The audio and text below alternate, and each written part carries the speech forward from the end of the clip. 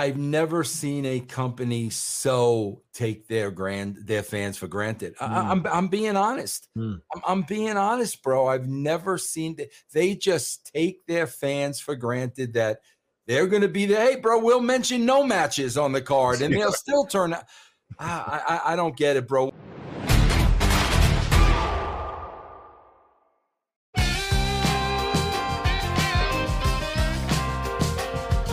What's going on, everybody? This is Dr. Chris Featherstone here for yet another episode of Writing with Russo. Ladies and gentlemen, I am here with the man, the former WCW World Heavyweight Champion.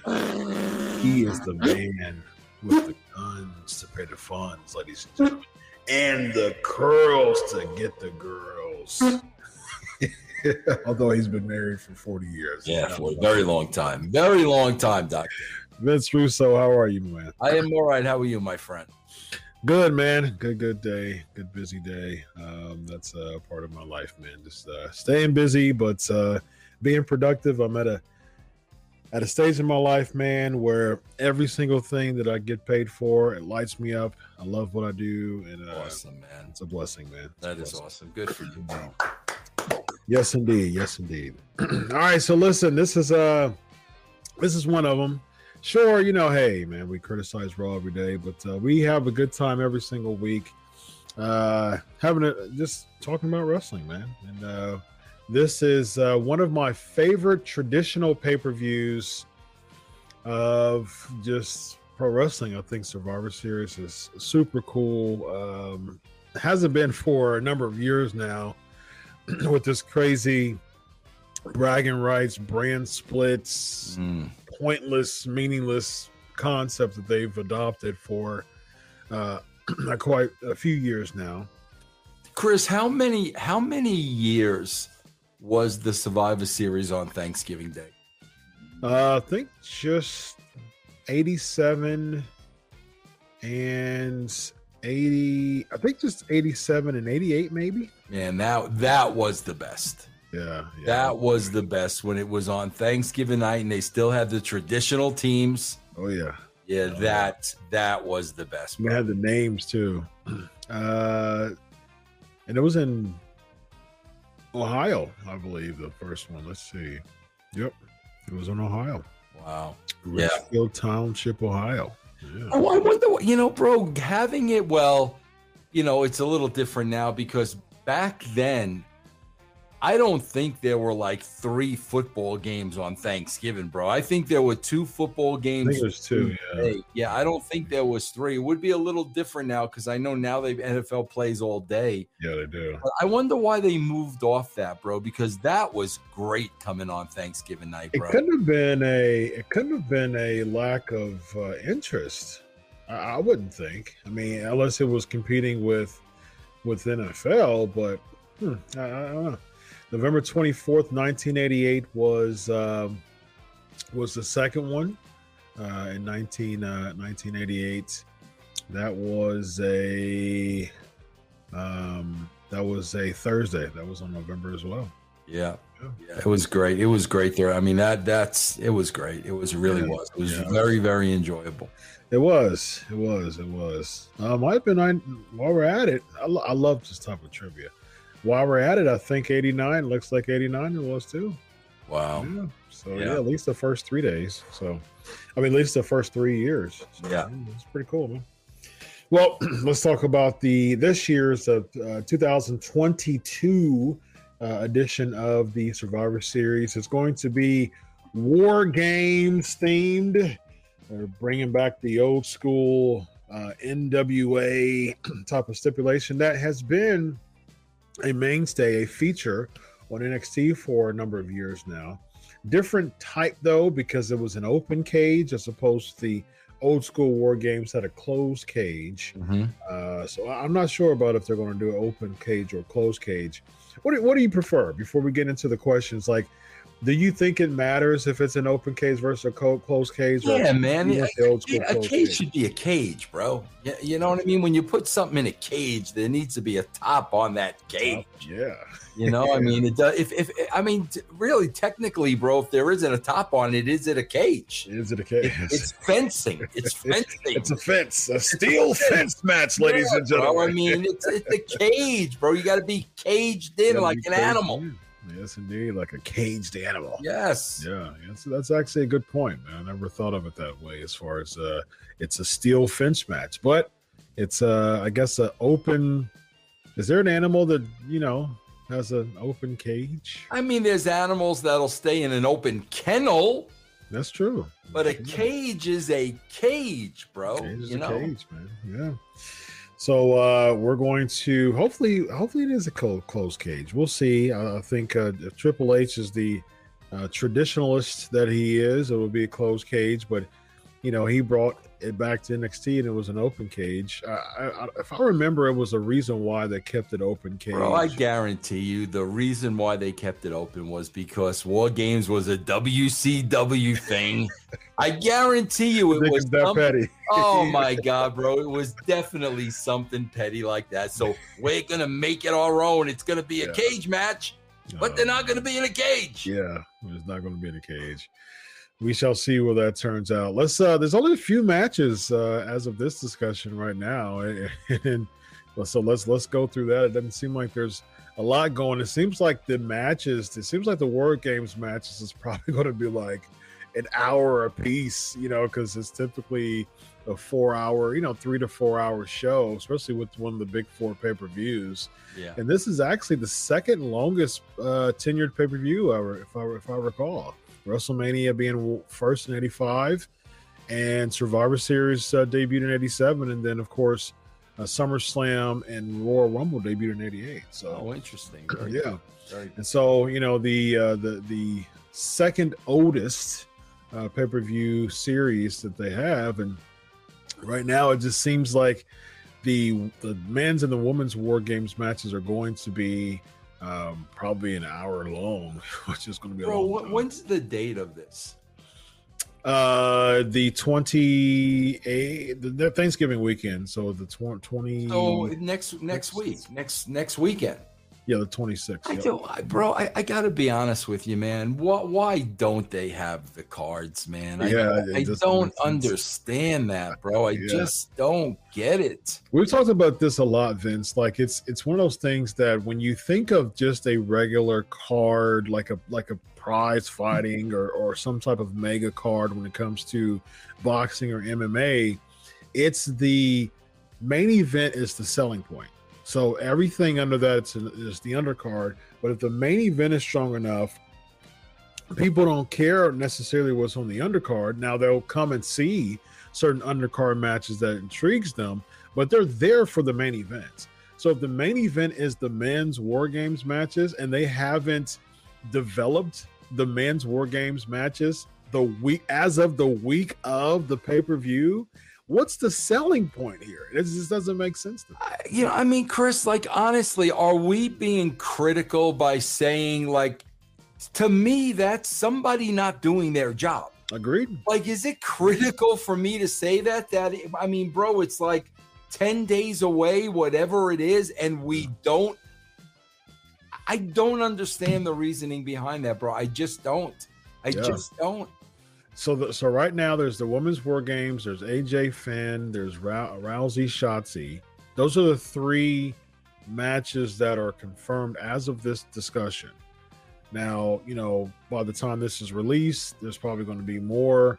But as of this discussion, there's 3 matches. And again, what is the selling point of someone to be intrigued to watch this pay-per-view? And this is the second oldest pay-per-view in WWE history. Again, bro, I always say it, and I just really think this is sinful. I've never seen a company so take their fans for granted. I'm being honest.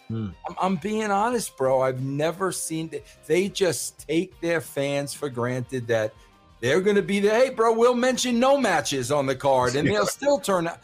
I don't get it, bro. When we had a pay-per-view weekend, okay, like when we had a pay-per-view weekend and we go into writing the new TV, bro, we know the whole card for the next pay-per-view. That's what we're working towards. We know every single card on the match. Yeah. Every single match on the card, bro, from when that pay-per-view ends to the next one. Then we go and we write our TV, and every single match is represented.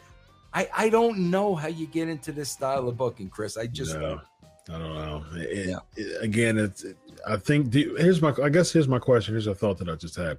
Do you think the streaming, service model has affected the urgency for WWE to have those, main events set, for people to buy, to gain more viewers? Because I remember, in your day back in the Attitude Era, the best and the biggest pitch for the pay-per-view was the Go Home Show. Right. So the Go Home Show was the last, was the major effort to gain those people who are straddling, maybe I can grab, do I get paid on Friday type of deal? And, it created an urgency to say, you know what, if you're on the fence of thinking, because you're going to have the people who are going to buy it anyways, but the Go Home shows reached out to those who are on the fence. I remember, back in your day, I was working, and I was, back in the Attitude Era, I was working and had a job, and I was on the fence like, all right, I'm a high school kid, with a job, I got a few bucks in my pocket. At that time, I was like, all right, man, I'm going to do it. I'm going to grab it, because the Go Home Show was the big pitch. And do you think that the streaming service model has lessened the urgency for WWE to have that last minute pitch on the Go Homes? Bro, if the Peacock contract is the same as the contract they have with USA Network, and whether 100,000 people watch the pay-per-view or 1 million, absolutely. We're right back to the situation with USA Network. And that's what I don't understand with these networks, bro. There should be a sliding scale. If X amount of people tune in, you get this. But if they've got a straight up contract, bro, and it doesn't matter how many people, then you're right, bro. We're going right back to the USA. And why does it matter what we put on there? Just clearly, as we see with not even, marketing, a main event match, at this point for one of your biggest pay-per-views of the year. So with that being said, let's jump into what we already have. Somehow this OC versus Judgment Day feud is perhaps culminating at Survivor Series with the simple AJ Styles versus Finn Balor match. Bro, what do you got on this one? Somebody put up a graphic today, Chris, and you usually know these things immediately. It was something like AJ hadn't won a pay-per-view match in like 3 years or something. It was something like, I was like, what? Yeah, it's pretty bad. Like I know that he lost, several WrestleMania matches. He lost to Edge, this past year, and then the following pay-per-view after that he lost too. So he and then he did win last year though. He won. Him and Omos beat the New Day. But we're talking about singles. So singles match. Yeah, singles pay-per-views. That's a whole different ball game. Yeah. Bro, listen, they're obviously going with Judgment Day. Mm-hmm. But however, bro, if AJ has not won a singles match that long on a pay-per-view, this is the chance to give him a win, because he's beating Finn in a singles match. Yeah. So Judgment Day really isn't getting beat. So if it were me, because I did not realize, bro, he's gone that long. You've got to give AJ a win at some point, bro. See, here's the thing, man. I don't think they're going to do it. I think they're going to give it to Finn. I think that this whole thing with the OC, because clearly they didn't make them like a dominant, trio when Anderson and Gallows came back. like I said this before when we've discussed this before, I think this is the build to make something out of Finn versus Edge. I think that's what they're trying to do. I think that this is just basically just a middle ground, a transition between the big money match to them is Finn versus Edge. So they're just going to keep racking those wins up, man. And I mean, think that makes sense, bro. Yeah. When you lay it out that way, it makes sense. But man, at some point, you got to throw AJ a bone, man. I think they've gotten to the point, Vince, where AJ, he's 45 now, 44. Yeah. And so I think at this point, they 45, I think he is now. And so at this point, I think they're like, hey, man, we know that you're a phenomenal talent. We're going to use you to basically put over other stars. And that's what it's seen. I don't see any type of revival for AJ. They're using him. He's collecting a check. He's paying bills for his family. Yeah. And they're like, hey, this is how we're going to use you. So with that being said, I think the money for them, I mean, we see this all the time, Vince. Yeah. Judgment Day has 3 segments every single Raw. So clearly they have something big for Judgment Day. Rhea Ripley slamming Luke Gallows. Dominik is winning matches now. So they want to keep that momentum. It seems as if Edge is the moneymaker, what they're going to do with this. I don't even know if this is going to stretch until WrestleMania. I guess that's my next question for you. Do you think that Edge versus Finn will be the WrestleMania match out of all of this?